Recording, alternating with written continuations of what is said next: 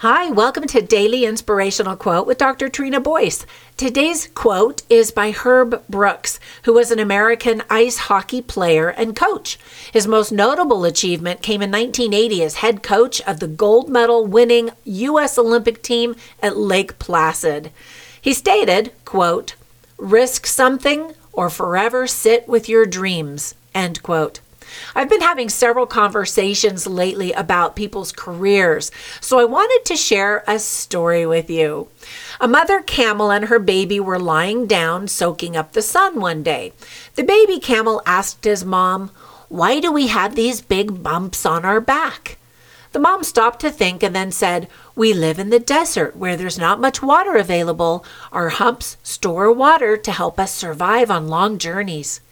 The baby camel then stopped to think and said, "Well, why do we have long legs with rounded feet?" His mother replied, "They are meant to help us walk through sand." The baby asked a third question, "Why are my eyelashes so long?" The mother replied, "Your long eyelashes offer you protection from sand when it blows in the wind." Finally, the baby said, "If we have all these natural abilities given to us to walk through the desert, what's the use for camels in the zoo?" Ba-dum-bunch.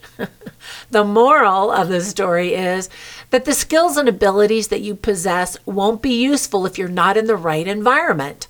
You've probably heard of a professional who ditched his career to follow his dreams, or the person who remained unfulfilled in her job but doesn't try to make a change. So today, if you're stuck in a career that isn't the right fit and you're miserable, you have to do some self-reflection and be honest to realize where your strengths lie as well as what your dreams are. Turn to people that you know the best as well as professionals in any given market so you can start thinking about what may be a better fit for you. Think big, remain open to new ideas, and don't let fear steal your dreams away from you. Once again, Herb Brooks stated, "Risk something or forever sit with your dreams."